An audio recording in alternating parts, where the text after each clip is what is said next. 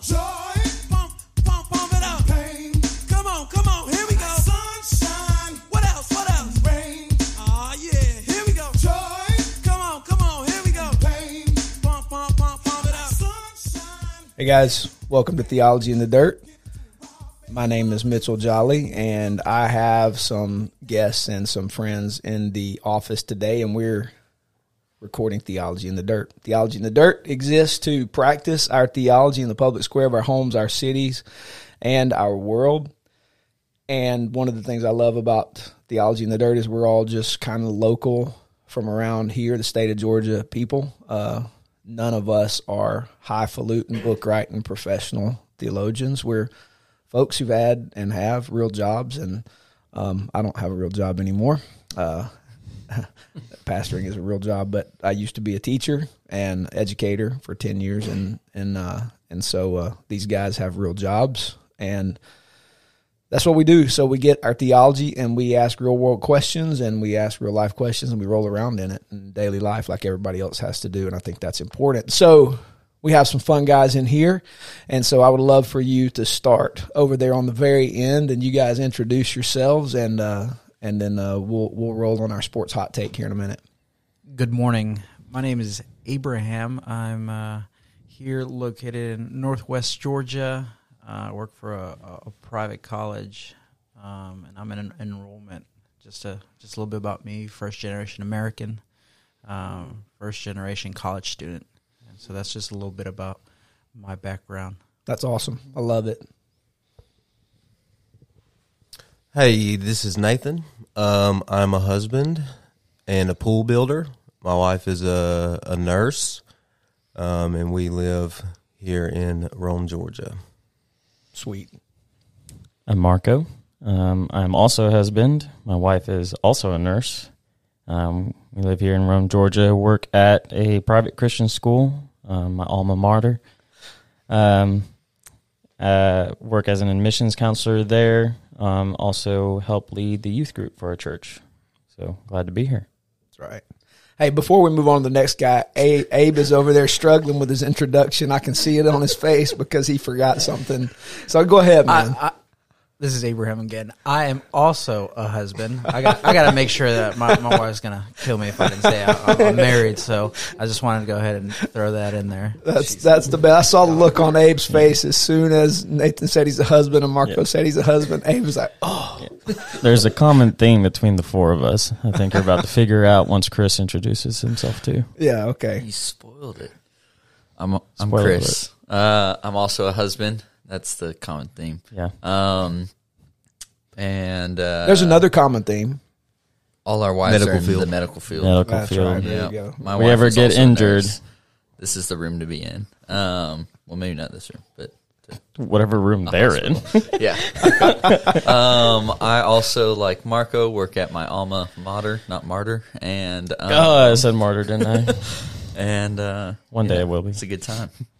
That's awesome. This is one of the reasons I wanted this crew to come on this podcast, because I knew it would be absolutely fun. It would.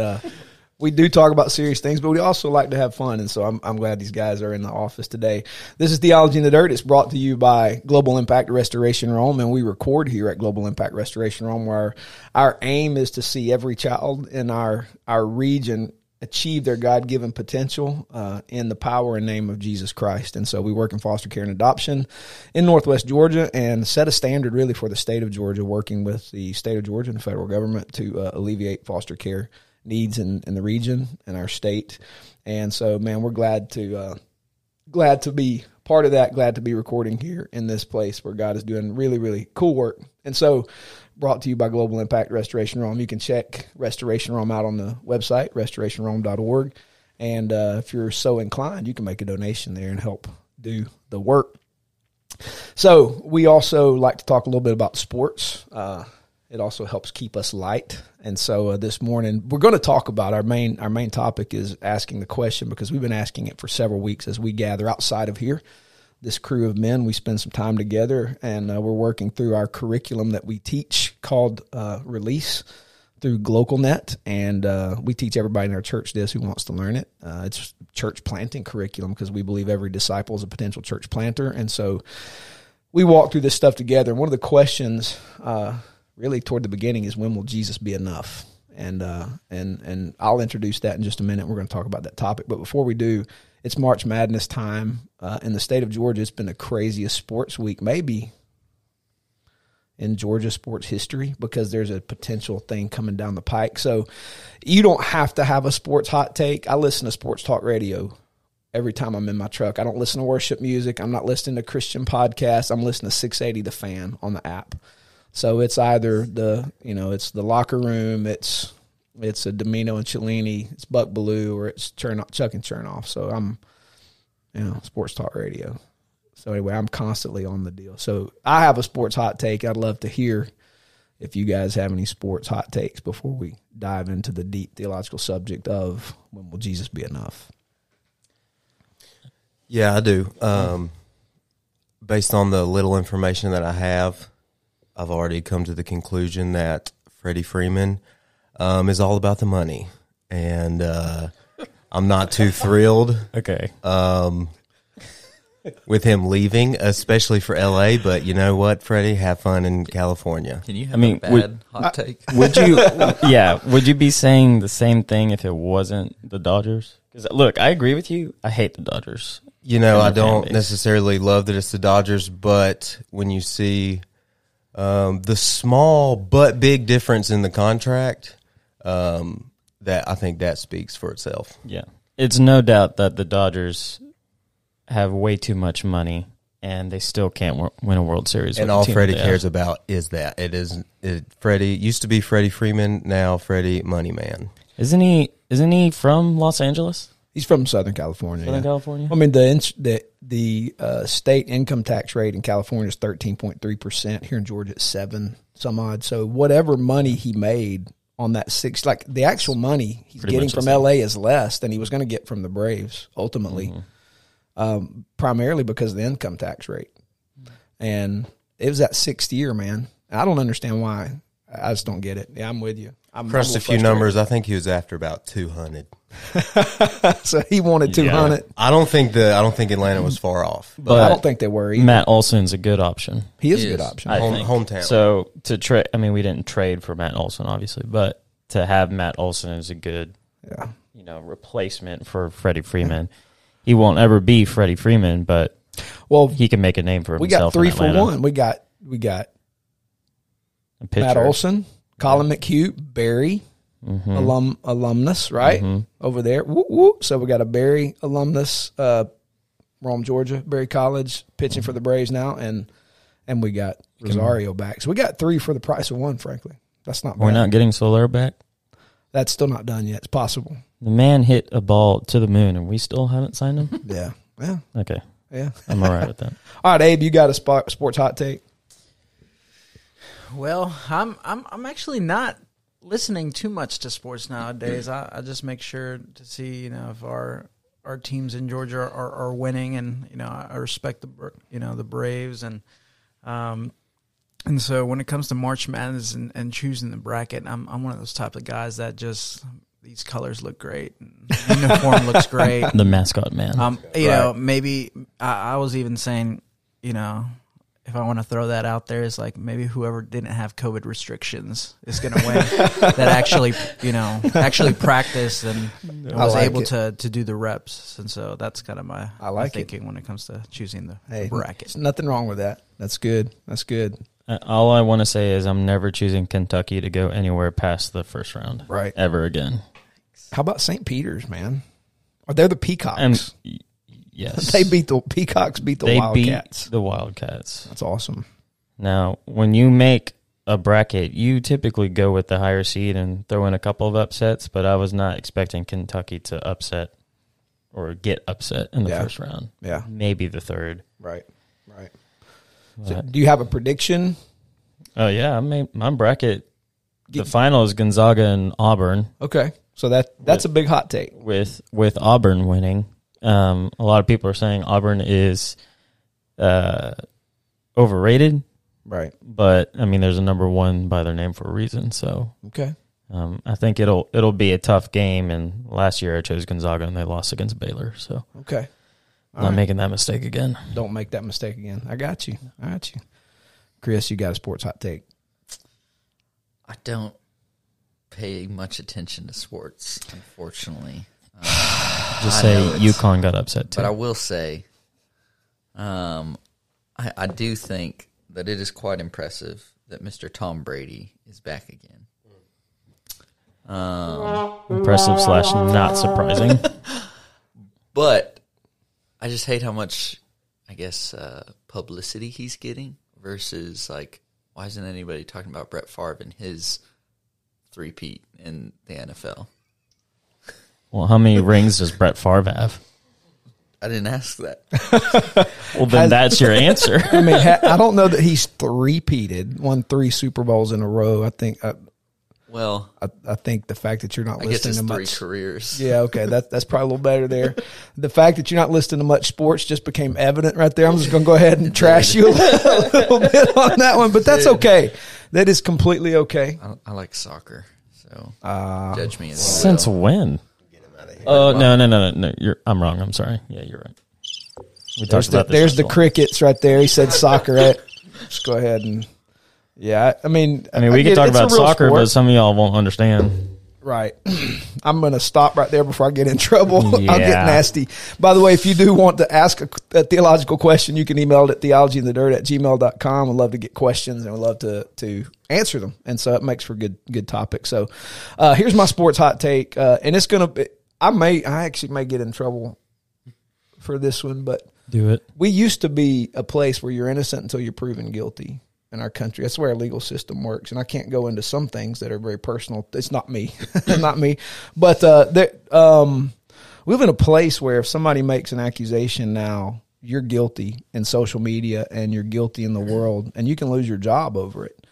And what I find interesting is accusations were made against a certain African American quarterback. He was pretty much hadn't played or was allowed to play for the past year because of those accusations. The case actually got dropped. A grand jury did not indict him. And now the question is, should he be allowed to play again because there were accusations? And I'm going, so now because the TID, and listen, please understand, men who do evil things to women ought to be buried under the jail. Can we agree to that? Absolutely. Yep. But I also think there is a reality in professional sports where there are women, I'm not going to use the slang language around that, who try to get money by getting relationships with these men and manipulating some of their emotional immaturity and making accusations and filing cases that get dropped, and then the civil suit, just to make it go away, they'll pay them. Because all you got to do now is accuse a man of a certain crime, and in the court of public opinion, he's guilty whether he did it or not. Yeah. That's a fact. And it's not popular, and we get in, and if you say that, people just trash you. But on more instances than not, men have been accused where they did nothing, and it's ruined their careers because this person had an evil intent. Now, there are men who've done things, and they ought to be buried underneath the jail.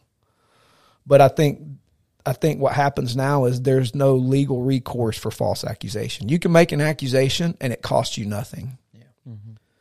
But if you are accused, it costs you everything, whether you did it or not. Yeah. And that's wrong. And and one day I'm actually going to do a podcast, and it's not going to be Theology in the Dirt. It's going to be something else as to why the person who makes the accusation ought to carry a burden of financial weight if they lose. Because the person they accuse, it costs them everything. It costs them finances to defend themselves. It costs them finances to restore their reputation. But the person who made the accusation gets to skate and walk away unscathed. Mm-hmm. And so that's a flaw in our legal system. And I think in the case of this one particular quarterback, now again, if he's done stuff, bury him underneath the jail. Mm-hmm. But my gosh, if he didn't do anything, why do these women get to skate? Yeah, there should be a restoration. Yeah, there should be some means of making things right. Yeah. Reparation, something of that nature, where you got to think about making an accusation. You got to think about taking something from someone that doesn't belong to you, including reputation. And so anyway, this quarterback ought to be given a chance. You know, if the legal system has played out and he's found not guilty, then he ought to be able to work. So, including being traded to the Atlanta Falcons, which I think would be an upgrade over our current quarterback situation by years and skill set. Yeah. And so that's my fan of Matty Ice. I like Matty Ice. I think Matty Ice is getting old, and I think he's So's Tom Brady. so's Tom Brady, but Matty Ice is no Tom There's Brady. a different skill level there. Matty Ice never threw the ball into the jugs machine multiple times at multiple distances. Did y'all see that? Him throwing the jugs machine, throwing him the football. CGI is then him one heck throw. of a thing. That is not CGI. That son of a gun really did that. Yeah, I don't believe it. You think those guys paid Tom Brady to do that, and you think Tom Brady I actually think did Tom that Brady's 3 times in a I row? think he's that good. I mean, the man's got 7 Super Bowl rings? 7. If I'm him, I'm not stopping until I got one for each finger. That's what I'm thinking. If he was that good, he would have been drafted higher. I mean, at least 8. At least 8. Well, I mean, that's a part of his story is why he's considered the GOAT, because, like, you have to respect him that he is the best quarterback of all time I think because he is. of what round he was drafted in and what he's done. Now, does everybody like him? Not necessarily. I don't like the Patriots because they're like the Alabama of the NFL. Right. 28-3 still haunts me. Like, it makes a sick thing in my all stomach. the time. However, Holding on to deflate Tom Brady is awesome. He is a good football player. He's a good football player. All right, that's enough of sports. Now we're gonna skip on to our main topic. We're not gonna do overtime today. We're gonna jump into the question: when will Jesus be enough? So let me set a little bit of the stage here. I think all of us sitting around these microphones in this office will testify that Jesus is absolutely 100% enough. So the question isn't a question of the quality of Jesus. Is Jesus' quality there? Is there ever going to be a time Jesus doesn't grow into being enough? Jesus is enough. He's the king of the universe. He's the creator God. There is nothing that exists he didn't create, and he is absolutely perfect. He's God. He's creator. He's sustainer of all things, and he is absolutely 100% enough. The question is really predicated on our experience in life, where we, I think it was Spurgeon who said, no, it was John Calvin who said, the heart is an idol factory. And my heart has lots of idols in it, that in the work of the Holy Spirit, he is continuing to root those things out over time. And so the question is apt because my spiritual father, Bob Roberts, tells a story. And he is the one who really helped put together all this curriculum that we walk through at a point in time where their church was going backward faster than it ever went forward. They were struggling, and they had declined a long way. And he was walking, just praying, asking the Lord, well, what's going on? And he said, the Holy Spirit just asked him, when will Jesus be enough for you? If all this goes away, if this church ceases to exist, will you be okay with that? Will you be happy just to have me? And that's a question he had to wrestle with, had to get good with. And that's the question. If all things, are falling apart, is Jesus enough?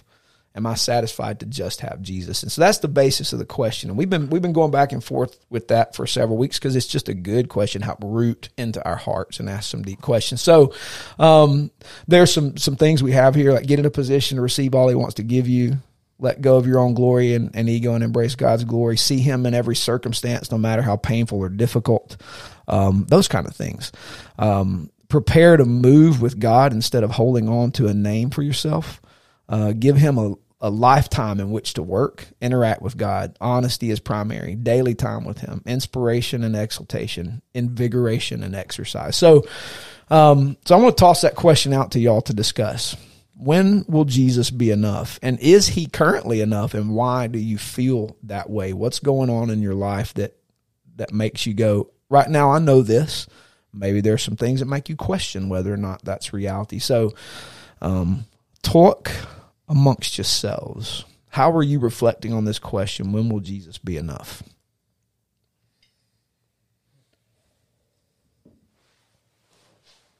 Who would like to go first? Yeah, no, I mean, I'd like to hear maybe some of you guys as Abraham, and just follow up a question with a question is just maybe what season of life are you in, or what stage of life? I know Mitch was asking, where are we at? And so I don't know if you want to talk about where maybe a point in your life you were like, I can only have Jesus. There's nothing left. And you remember maybe a moment where that was the case. Maybe we can start off there in that conversation. Yeah, that's a fantastic question. I think for me, in Texas, when I left a mega church to go back and landscape, so I could go spend time with Bob and learn about church planting, learn about engaging the world, and do that at my expense. I left a situation where I was a pastor in training for this large church in Arlington, Texas. I was a student pastor.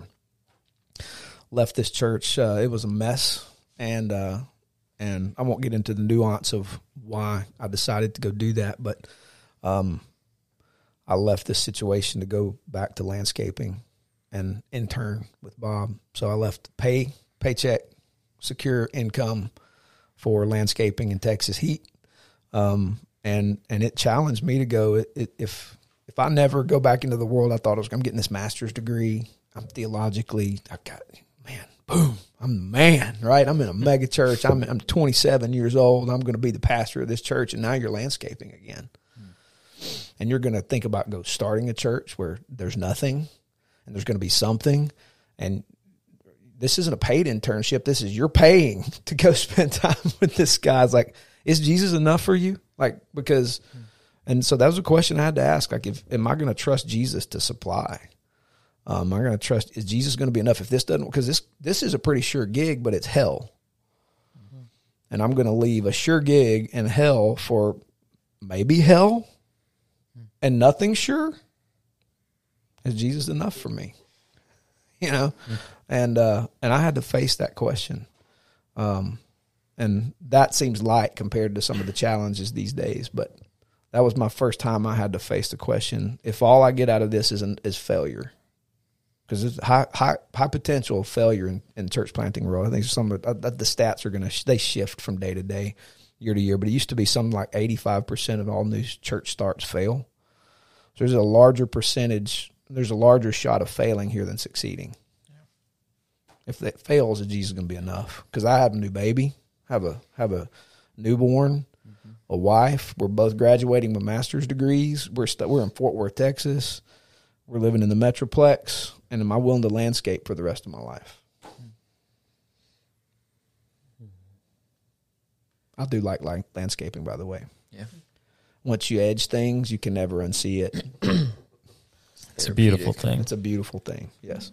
My driveways are not edged, by the way, just so everybody knows. But I would like for them to be. I think for me personally, I haven't had any big, life experience like that. I think it comes into stages where it's like you initially ask the question and then you either say yes or no, and then it's like, how deep is your yes? I think that's what I'm trying to get at.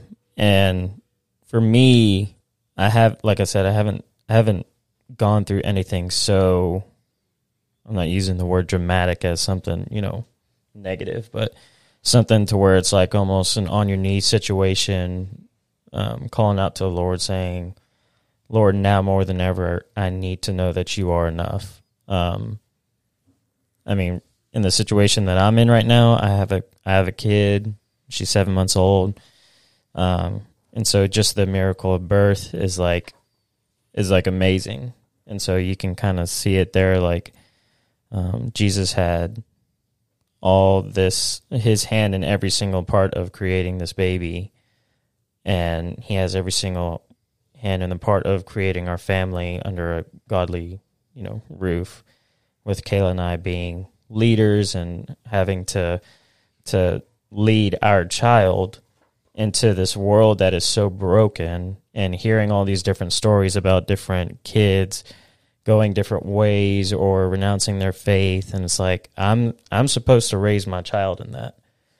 And so I think later on, like in past conversations that we've had, you would say like, it's coming, right? So it's like, be prepared, because it's not just going to be a fluffy ride for the rest of your life. Right. You're going to be tested with that question. I could see it coming. I could see it coming in that aspect, but I haven't had something like yours yet. So I think for me, obviously, all of us answer the question yes, but some of us have yet to go deeper into why it's a yes. Yeah. We're good. still in those initial stages. I think one of the keys to being able to survive faith challenges, you guys, this is old. Y'all weren't alive when this was written, but it's called Experiencing God by Henry Blackaby. Have you ever heard the curriculum? Mm-hmm. It's worth going through. I've thought a couple of times it'd be worth us I'd get it and let's go through it together. But Henry Blackaby talks about we walk with God, we have a crisis of faith, and we have to go through this challenge of our crisis of faith, and then we move on with God. It was good. It's good curriculum, man. It stood the test of time. But crises of faith come, and it's preparing for them. It's recognizing they are going to come, and if we have a theology that supports that, then our faith doesn't get rocked when it comes. In fact, it bolsters our faith. So you're right, Marco. It's kind of like, okay, I'm building a basis off of which, when my float gets popped, I can land on the bottom of the pool and push up because I know it's there. Yeah, it's always easy to say yes when everything's going good. Yeah. We use the example of Job, right? Everything seemed easy, and at one point everything was taken away from him, and he still said yes. Yeah, my God is enough, and that is like a true, legitimate, undying yes. Yeah. And so I think that's what we're trying to find is when we ask this question to you guys, is your yes an undying yes, or is your yes a yes because you have it good? You're in the pool in the summer with your floaty. Yeah, that's right. Drink in your hand and not a care to the world. But when it starts to storm and rain and you feel like you're drowning and there's nowhere else to go, is your yes still a yes? Yeah. Or is it a no? Is it a maybe? Right. So it's good. I think for me, growing up in I call it the Southern Baptist bubble. amen. Yeah, because I just and I'm not saying anything's wrong with Baptists. Proud Southern Baptist. It's okay. Sometimes we're weird, but anyway, I grew up in that scene. Then I got to high school and college, and really figured out the way to, I guess, kind of play into the system of growing up or going up the ladder of success in church work. Like I would do worship leading things, and so I could go and do this thing and that thing, and it always seemed like Jesus was enough because I had all these great opportunities, and there was never anything wrong with the opportunities. They were great opportunities. But deep down inside, like I was going and leading in all these different aspects. But throughout all of that, like I was never really confronted with the question of, is Jesus really enough? Because kind of like Marco was just saying, like it was easy. Mm. And so I didn't really have to think about that question a lot. The consideration of where I was at, my relationship with Christ was, I kind of affirmed it for myself because I was just like, like I'm leading worship. I'm able to do that well. Like I know what I'm talking about. I love theology and I'm learning more about that. I get that. I can read the Bible and explain it to others decently. And so I was like, well, I'm good. Like Jesus is enough. We're good there. Would even sing songs. Christ is enough for me. Mm-hmm. And then being confronted with my sin, my brokenness, and just the emptiness there of my whole pursuit was about me. My whole pursuit was about my pride. Mm. And really, like, it's an ongoing thing of learning more about that and submitting to the grace of Christ in that. But that is when I think the question actually became a real question. And again, like we've all said over and over again, yes is the answer. Like Jesus is enough, but when I guess sometimes I look at theology as like we have a theoretical theology.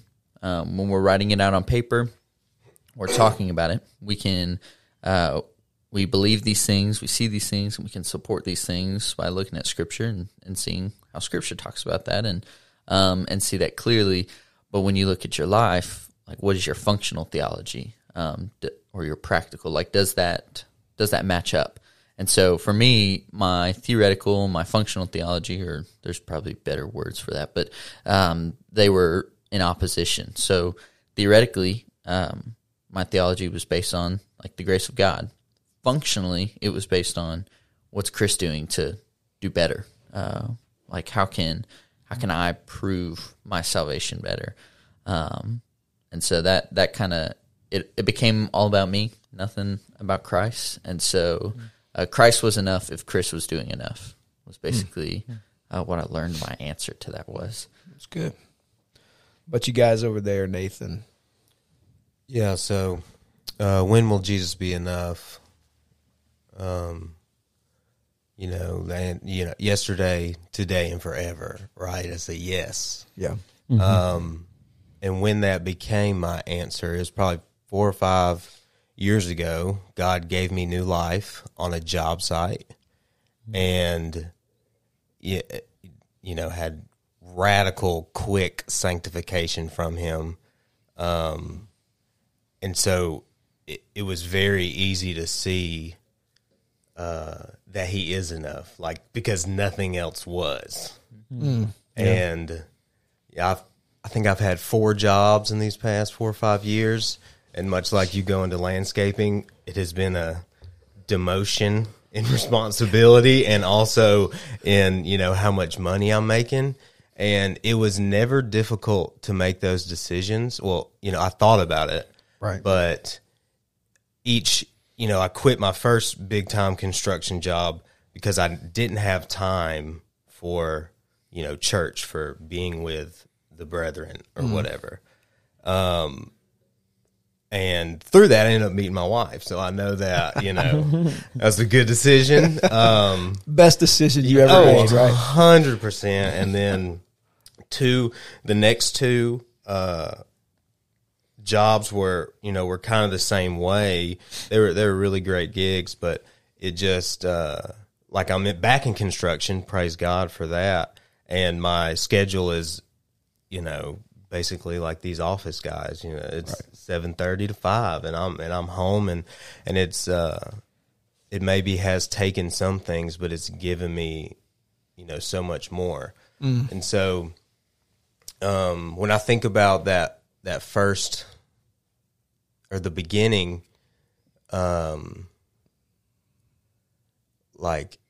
dude, I wasn't watching TV. I would read, the same chapter 30, 50 times in a row, like when I started reading the New Testament, because, I didn't really know where I was going. So that genealogy in Matthew was real confusing to me. I had no idea what it was. I didn't know what begot meant. I didn't know all the translations that you could read. And, so now I pose the question or the best way to answer it, because today Jesus is enough for me.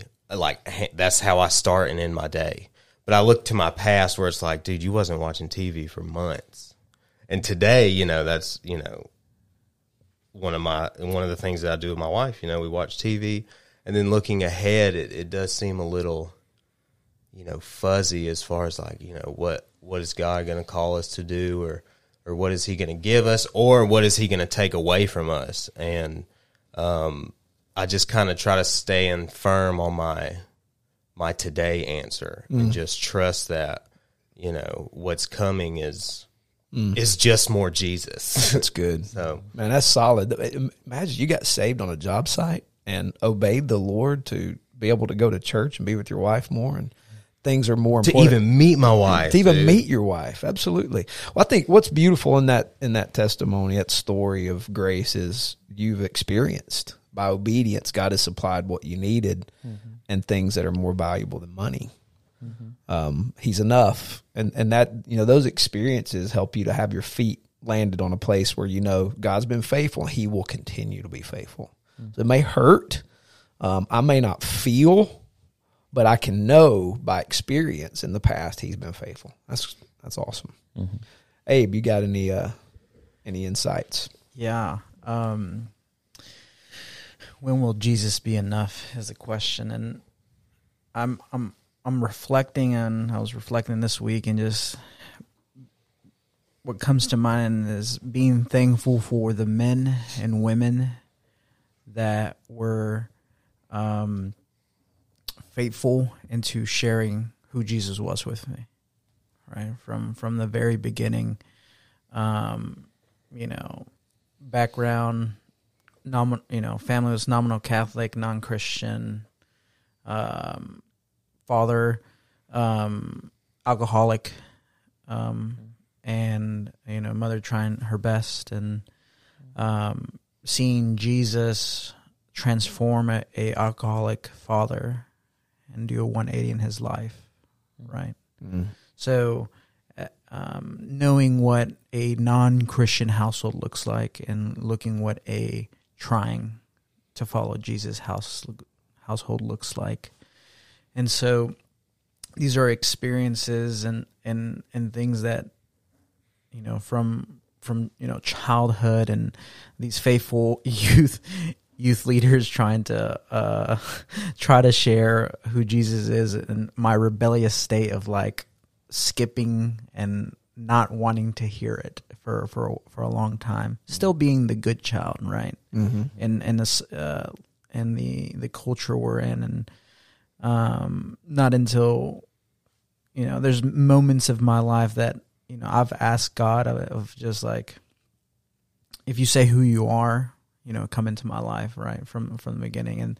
And so I'm saying a basis to say is that from my interactions with God, right, and I know one of those points is interact with God.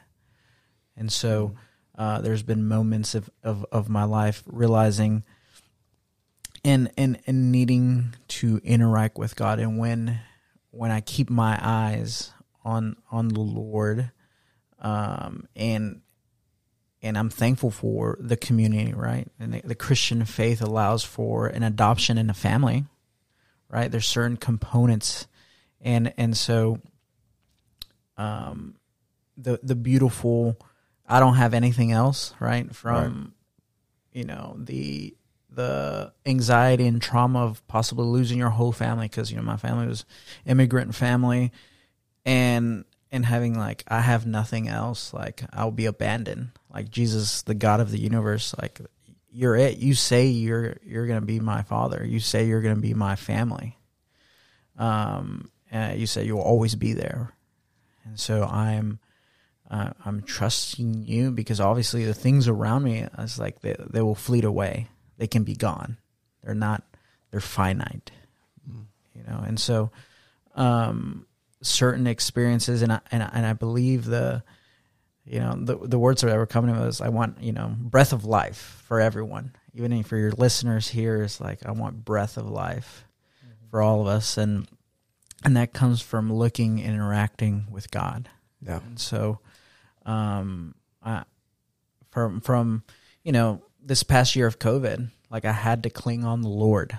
Like I said, you know, with a wife in medicine, 125 hours of working in the hospital, and in weeks of, you know, like learning really quickly what emotional intelligence is, right? Like learning really quickly, like, wow, I really have to dive deep and be an emotional support here, and learning that as a husband, and saying, Lord, I need your shepherdness. Right. I need from you.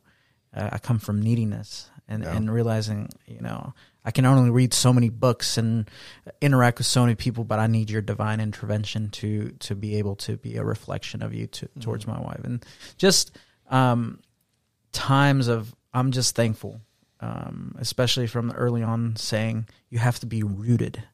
The early spiritual father figures in my life. It's like you have to be rooted in the Lord, and so knowing that, getting taught that, right, is go to the Bible and learn that from other men as well. It's like, and knowing if I go back to my sinful things is like it's just going to mess up my life even more. Yeah. Right. It's just going to be super messy. Right. And so, yes, Jesus is enough, and just the thing I have to remind myself is keep interacting with him. Yeah. That's good. Just keep interacting with him. That's good. I want to encourage you guys as you guys sitting here in this room with me this morning. Folks listen to this all over the world. It's not a ton of people, but it's a ton of places. Even in places like China,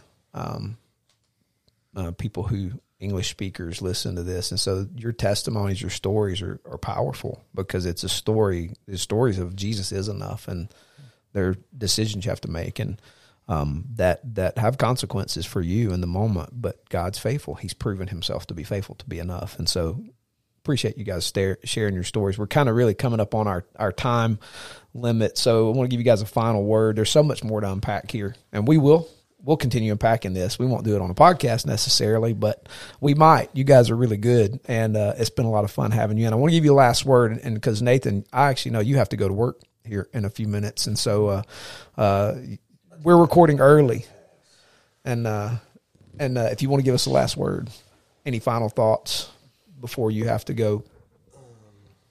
And if you don't have to go, you don't have to leave. I'm not kicking you out of the office, man. I just want to be sensitive to your work time. I wore these pants yesterday, so Yeah, well, they're ready. getting rid of me. Now they're clean. They just don't look it. That's awesome. Last words. I don't know. You've just brought my attention to the audience, and dudes, gals, like, since we're speaking of experiences, like there is nothing that can keep you from God. God ended the war between me and him when Jesus sacrificially died on the cross for my sins, and what a feeling it is to know that I'm bought and I'm wanted and I'm loved and I'm kept. So even with my heart still an idol factory, there's no way that they aren't burnt up anymore. God is real. God saves, and God is everything. That's about it. That's good. Solid. Abe, come around there to you again. Any final word? Yeah. Just basically just keep interacting with God, right? Maybe, and I'm preaching this to myself as well. And this, telling myself is, maybe you haven't been talking to God for a long time. And if my prayer is that you will meet someone that is faithful to the word and maybe start interacting with them. Take a step today. Like, I'm going to interact with God and continue my relationship or start your relationship, Yeah. Solid. Marco. So just been thinking, like, we need to utilize the privilege that we have to talk to our Lord directly. Back in the Old Testament, we weren't supposed to do that. We weren't able to do that. We were designated one person to do that for us, and it was to the point where there was just that feeling of separation. But now we get to do that through the mediation of Jesus. And so just utilize that time that you get to talk to the Lord and just dwell on him every day. Our partners, Snowbird Wilderness Outfitters, they have a saying for their full-time staff. Take a day off, get eaten by a lion. It sounds silly, but it's so serious at the same time, especially in a ministry like that where you're constantly pouring into kids who have so many different backstories that some of them are just insane to think about, that a 12-year-old or 13-year-old is going through this stuff. So just utilize the time that you get with the Lord. Pray, read, be in community like we are, disciple. Because then the answer of, yes, Jesus is enough will be clearer and clearer. And then whenever a trial does come, you have that support and you have that foundation to make that answer way deeper than you could have ever imagined. And so That's solid. Good. Chris. I just want to share a part of a passage that we read recently. Lizzie and I had the opportunity to work with some displaced folks overseas, and so this was one of the passages that we spent a lot of time reading together as a group and then praying through. It's out of Psalm 16, but I'm just going to read verses 8 through 11. It says, I know the Lord is always with me. I will not be shaken, for he is right beside me. No wonder my heart is glad and I rejoice. My body rests in safety. For you will not leave my soul among the dead or allow your Holy One to rot in the grave. You will show me the way of life, granting me the joy of your presence and the pleasures of living with you forever. And especially that last verse there, you will grant me the joy of your presence and the pleasures of living with you forever. To kind of listen to these folks that we were with talk about this passage and then thinking about it this morning, Jesus is truly enough, and he will always prove that. And that is a beautiful thing to be able to rest in. Sometimes we need to remind ourselves and remind each other of that in the good times, though, as well. Right. Because in a sense, it can be easier at times to remember that in the storm. But when things are going well, that can be where that really trips us up, and we think we're enough as opposed to Jesus being enough. And so I heard it said by somebody this morning, but be rooted and grounded in the Word. Stick to it. Stick to the manual. It's good. It's good. I always think about one of the things we say here is give God a lifetime to work. Abraham, God told him through Sarah he's going to give him a son. So he takes up his efforts and uses Sarah gives him her servant. Well, we got to have a son. So God said me, but we're old. And so it was 25 years before God fulfilled his promise to Abraham and Sarah. 25 years. And so in the meantime, I don't see how this is going to happen. We're going to get old. So let's try to do it our way.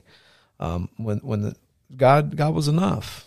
There's nothing that limits the Lord, and I think I struggle with, because I'm fairly capable human being.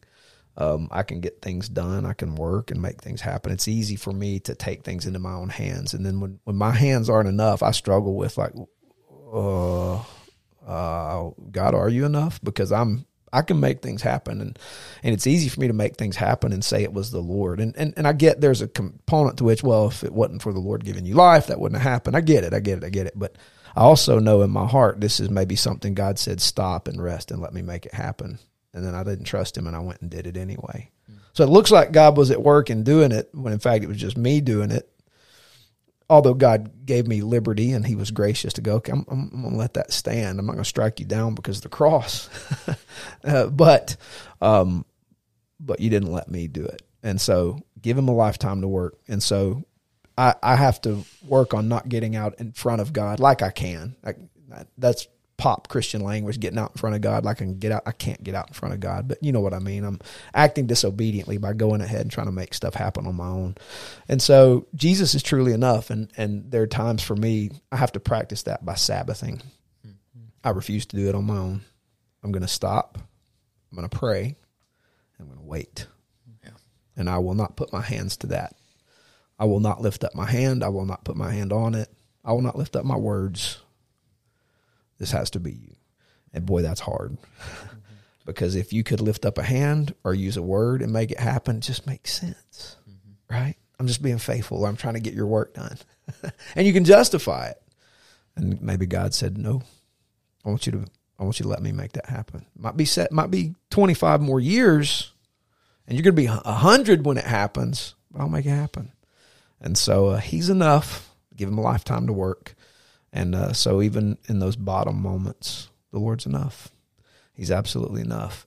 Guys, it's been an absolute joy to have you in today. And it's been fun to talk about this. We have by no means reached the conclusion of this topic. There's so much more to talk about, but we're out of time. And guys, we appreciate you listening to Theology in the Dirt.